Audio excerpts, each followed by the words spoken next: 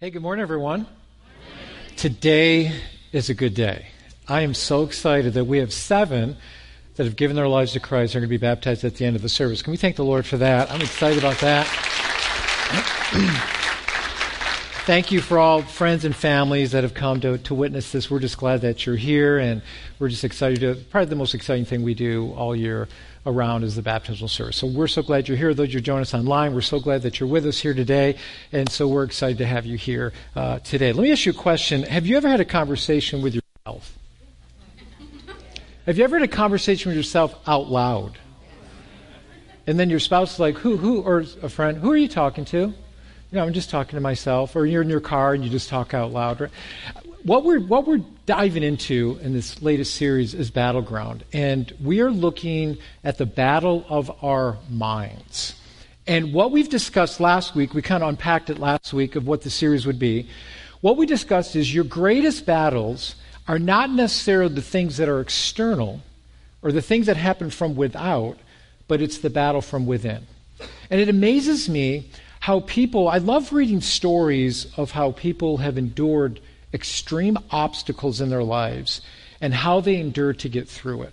What helped them get through these extreme obstacles? And I don't, listen, we all have pressure, we all have issues in our lives, but what helped people get through these extreme pressures in their lives and overcome these just amazing obstacles in their lives? And it really was a mind shift. It was a battle of the mind that helped them to get through the struggles of their life. And all of us have struggles. We all have things that go on in our mind that we can dwell on, that we can obsess about.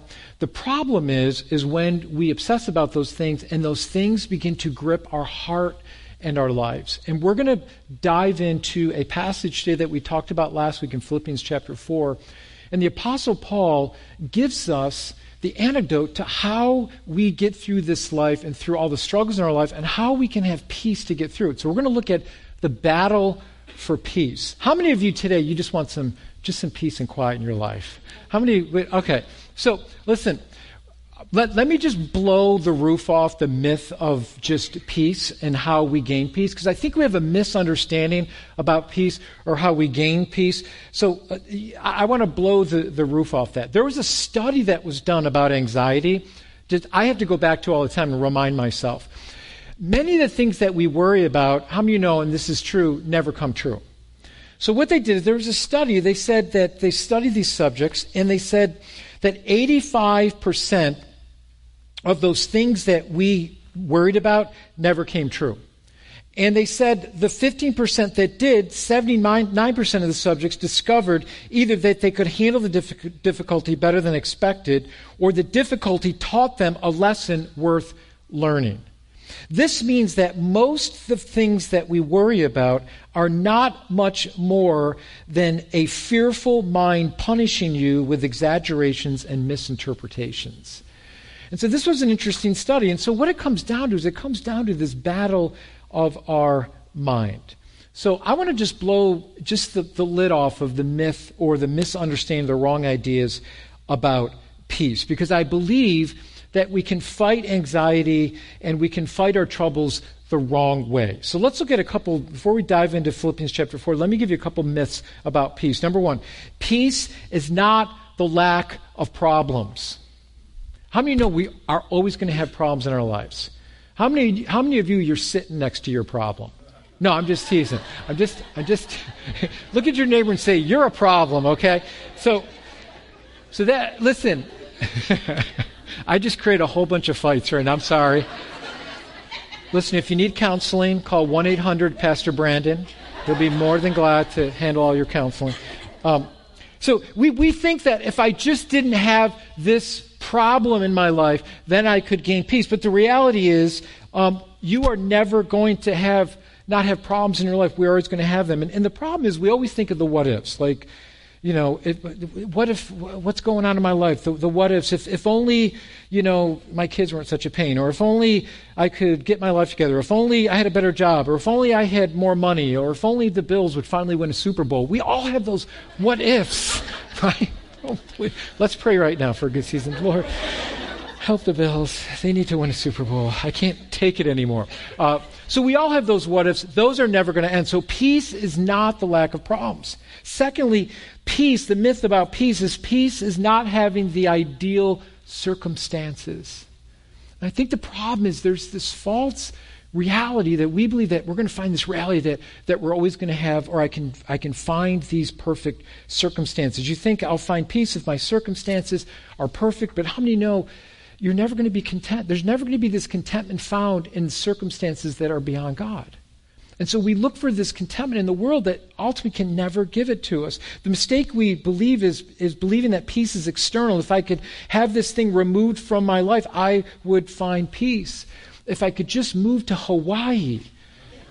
That might be true, though. I don't know. That might be true with Hawaii. I don't know. But listen, I try to instill this into my kids when they were young. How many of you know you're never going to have the ideal teacher? You're never going to have the ideal professor at college. You're never going to have, the perfect boss. Brandon, don't say amen. Your job is never going to be perfect. It's never going to be ideal. You're never going to have the perfect circumstances. Your kids are going to make mistakes. If we're looking for peace in those circumstances, we will never find it. And the third one is peace is not the absence of stress.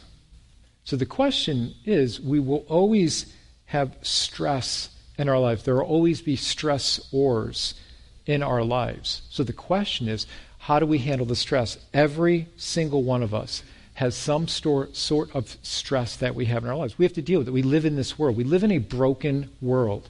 And so we're always going to have some type of stress. So, all stress is not necessarily bad stress, but it's how do we not allow the stress to overtake our heart and to lose our direction, and to allow anxiety to rule our heart instead of peace. So let's jump into Philippians chapter 4 and listen to what Paul says. This is incredible, and I want to give you the background to this verse because Paul writing these verses, and under the circumstances that Paul was writing these verses, will give you better insight to how powerful these verses are. So what does Paul say? He says, rejoice in the Lord always, and again I say, rejoice.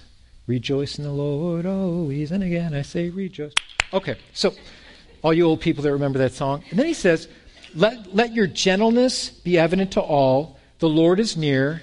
Do not be anxious about anything, but in every situation, by prayer and petition, with thanksgiving, present your request to God. And look what it says. And the peace of God, let's say that together. And the peace of God, which transcends all understanding, will guard your hearts and your minds in Christ Jesus. Then Paul gives us the road that we need to travel. He says, finally, brothers and sisters, whatever is true, whatever is noble, whatever is right, whatever is pure, whatever is lovely, whatever is admirable, if anything is excellent or praiseworthy, think about such things. Whatever you have learned or received or heard from me or seen in me, put it into practice. And then he goes on to say again, and the peace of God, the God of peace, will be with you. Now, I don't see one place in there that Paul says that you're going to have perfect circumstances or that your life is going to be perfect or to try to find peace in those situations. Paul says your peace is going to come from knowing God, from knowing Christ and what he's done for you. So let me give you some context here about this passage, some background to highlight how powerful this passage is and what Paul was enduring. Now, if anyone had reason to worry, it would be the Apostle Paul. The Apostle Paul wrote this letter to the Philippians while he was in prison in Rome, waiting for his death. And this was actually the first church that Paul started in Europe, written around 60 A.D.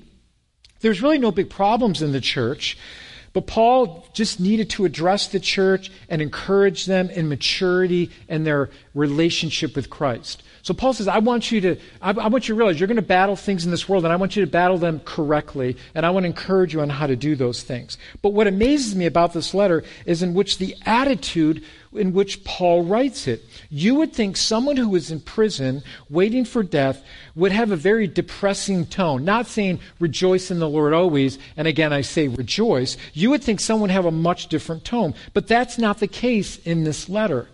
Paul lived a very difficult life, close to death, stoned at times, shipwrecked, thrown out of towns, mocked in prison. But what kept Paul from despair? Because if you look at Paul's life, it was far from ideal. If you look at Paul's life, it was far from perfect circumstances. If you look at Paul's life, it wasn't the absence of any kind of problems that were in his life, because everywhere Paul went, he caused problems by preaching the gospel of Jesus. Paul's life was many times in constant turmoil, but what kept him focused and not walking in despair? What kept him from losing hope in Christ? You see, despair is the complete loss or absence of hope. And it's so easy to look at our circumstances and the things that go around us and just to immerse ourselves in those things where it causes us to walk in despair and hopelessness. Paul's peace and joy didn't come from the lack of problems. Everything around him would have caused him to be anxious. So the question I want to pose to you this morning is this: how did Paul deal with the pressure and not allow worry to overtake his mind? How did he do that? How did Paul battle the temptation not to fall into hopelessness? And here's the answer. Paul was single-minded. He had a single-mindedness in his relationship with Jesus Christ. He focused on the right thing when he could have easily fallen into despair and allowed himself to be pulled in a million different directions. Paul was single-minded in his hope. That is why he could write such encouraging words to the church in Philippi by saying, no matter what you may go through in your life, you can know the God of peace, and he is there with you, and he will help you in all your struggles. And so what do I mean by single-mindedness? Now, it doesn't mean that we will never have concerns or that we shouldn't be concerned about things in our life. What Paul is saying don't be anxious. So what does this mean? Well, we have a choice. We have a choice to worry about the what-ifs, or we have a choice to be single-minded on what the Lord wants us to concentrate on. So the opposite of anxiety is single-mindedness. So what is worry? Let's define what worry is. Paul uses this word anxious, or in some translations, to be careful about nothing. To worry means to be pulled literally in different directions or to be in pieces. That's what it means to worry. It's overthinking to the point where it causes us to become overloaded. It causes us to become indecisive and unable to make decisions clearly. In fact, in the Old English, the root of the word worry means to strangle. And what Paul realizes is that as our anxiety, not that we don't have anxious thoughts, or not that worry doesn't enter into, he's not trying to fake us out. He's not trying to say, hey, don't worry, you shouldn't worry about anything because you're a follower of Jesus and you should never have worries and you should always be joyful in the Lord. Hallelujah, rejoice in the Lord always again. That's not what Paul is saying. What Paul is saying is when these thoughts come, when anxiety grips your heart, when your brain gets in that battle with anxious thoughts, or your past, or past regrets. Listen, every single one of us, we're messy. Can I get an amen?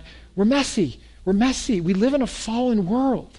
And there's things that have happened to us. There's things that we've done. We live with regrets. Because when all those things come up, and they try to battle who you are in Christ, and battle your identity, he says, you have a choice now that you can turn to Christ and find your peace now, knowing that your heart is made right.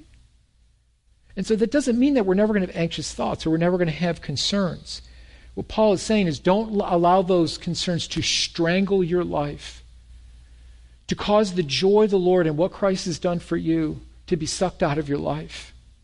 Because how many of us know that when we are in Christ Jesus, the Word of God says that we are new creations. Behold, all things become new. Our future is wonderful in Christ Jesus, even when our circumstances don't match that. Our future is bright in the Lord Jesus. And so Paul here, what's interesting, that Paul uses this word anxiety, or to be careful for nothing. It's interesting that he uses the same word that Jesus uses to describe a situation that he was in when he was at Mary and Martha's house. If you guys remember the story, Jesus invited to dinner. You got Mary and Martha. If you remember the story, Martha's the one that's doing all the work. She's running around, and she's taking care of everything, and she's cooking the pot roast, and she's got the biscuits in the oven, and she's making the sweet tea. She's doing everything. And what's Mary doing? Mary's sitting at the feet of Jesus, and so Martha's getting pretty perturbed. She's like, Jesus, Mary's not doing anything. I'm making everything, and why she's just sitting at your feet? So it's this, the sisters are getting into it a little bit. And Jesus, he doesn't rebuke Martha, but he just kind of talks to her heart. And I want you to look at this story in Luke chapter 10 of Jesus speaking to Martha's heart about what's most important. So here's what happens. They're talking. Mary and Martha are they're arguing. They're getting into it. Martha's running around, distracted with so much to do, worried about the dinner. However, Mary is listening, and she's sitting at the feet of Jesus. And Jesus answers Martha, and she's complaining that Mary's not helping. And listen to what Jesus said. This is what he says. Jesus answers Martha by saying, Martha, you are anxious and troubled by many things. It's not that the dinner's not important, because the dinner had to be made, right? People are hungry. It's not that wasn't important. But the dinner that you're preparing is making you crazy. It's making you anxious. You're missing the main point. Literally, you are in pieces. You are distracted. You're being pulled in a million different directions. And then Jesus says to Mary that she found the one thing that was necessary. Mary was the one that was single-minded. Not that she wasn't concerned about the dinner, but she found the one thing that was most important. And that was sitting at the feet of Jesus. How many of you, it's hard for you to enjoy your vacation sometime? Right? You're sitting there and you've got so many things.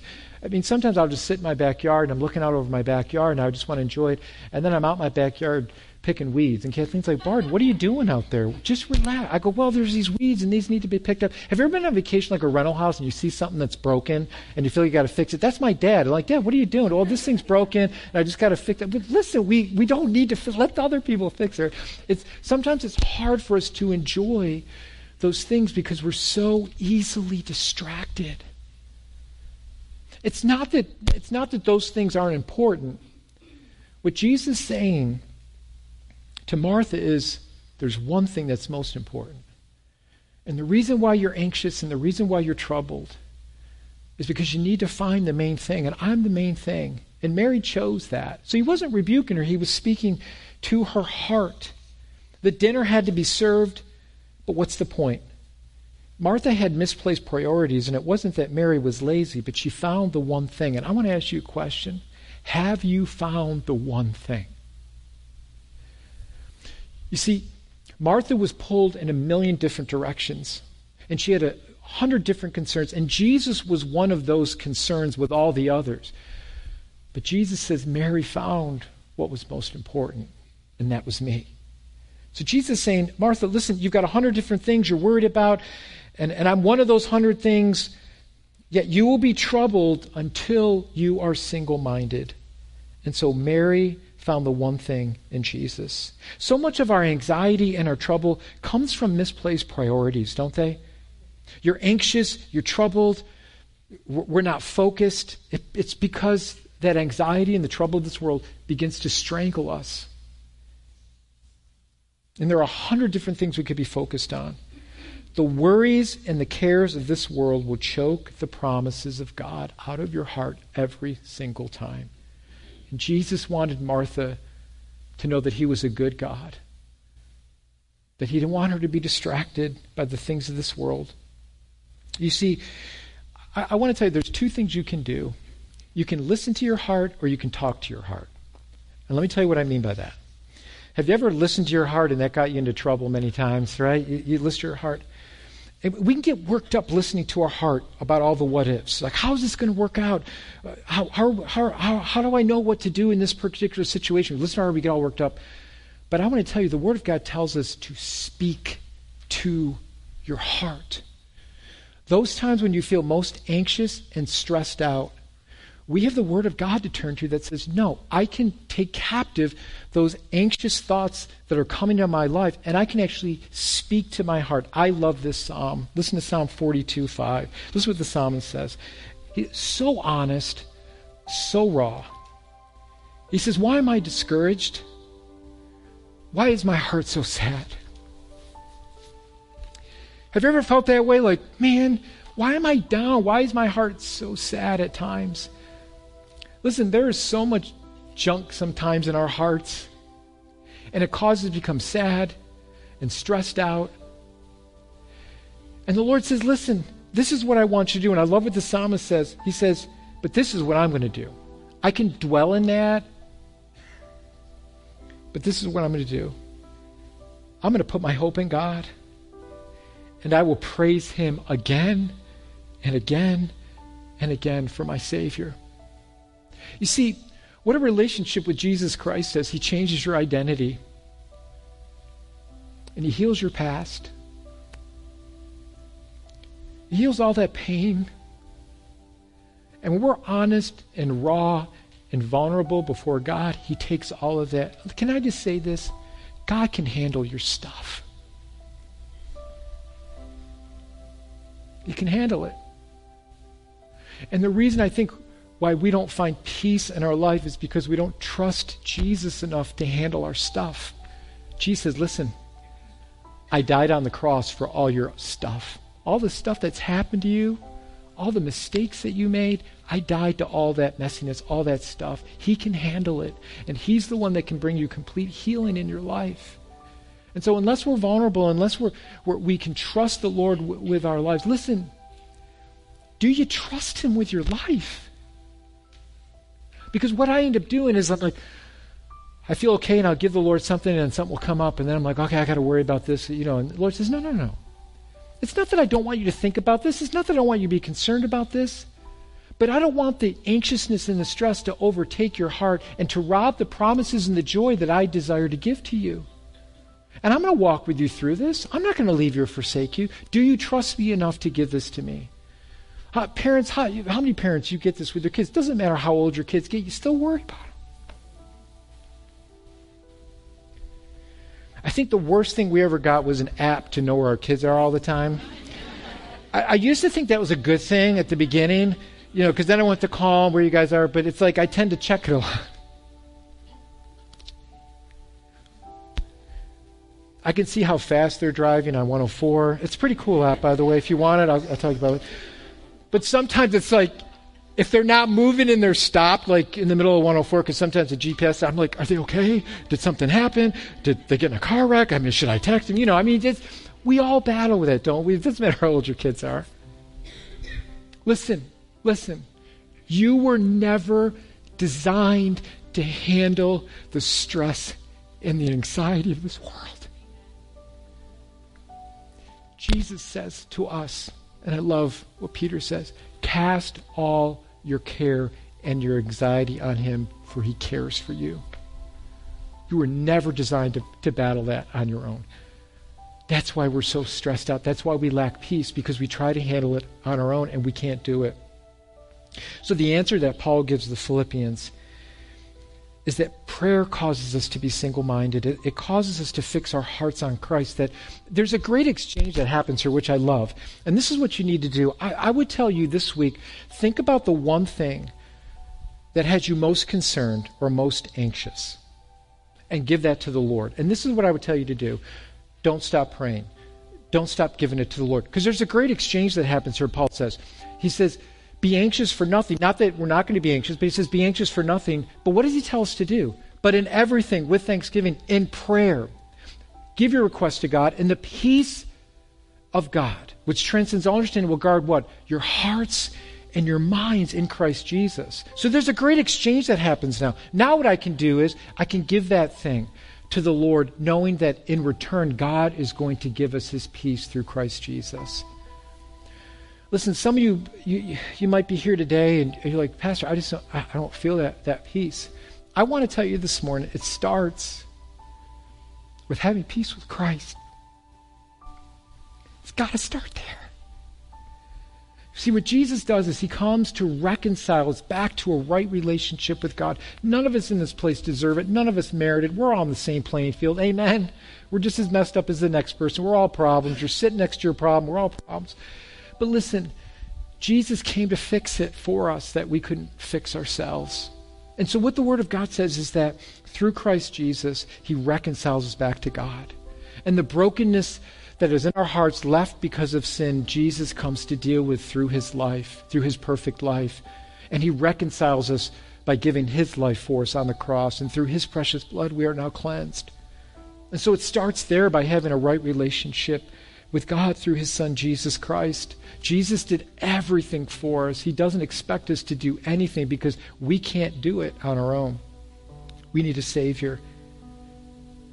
And so no matter what we go through in this life, Paul is encouraging us.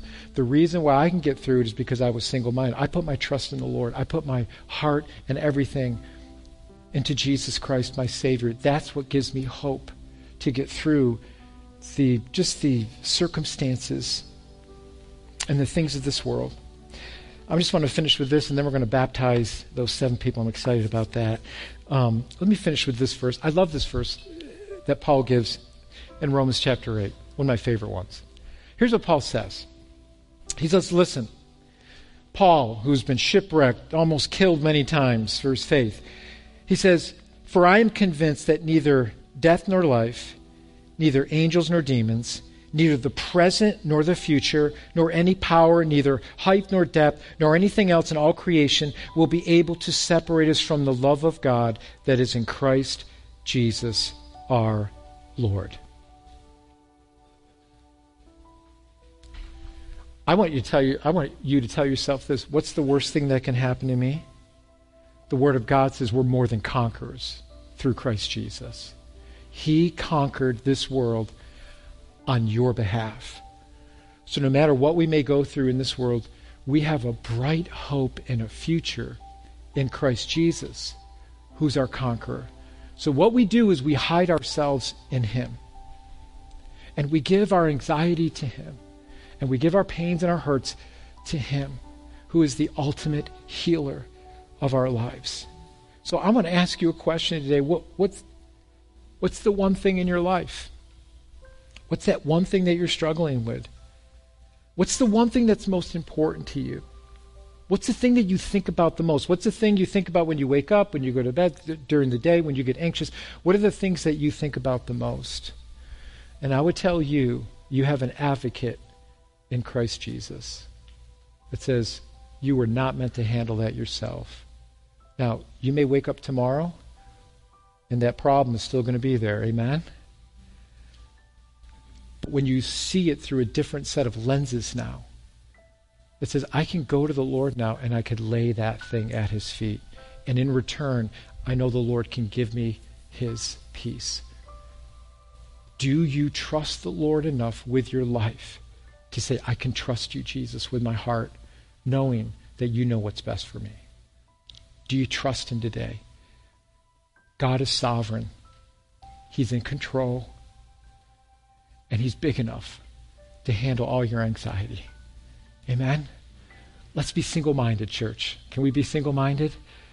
Let's focus on the author and the finisher of our faith, Jesus Christ. So I'm going to pray for you this morning just before we do our baptismal service.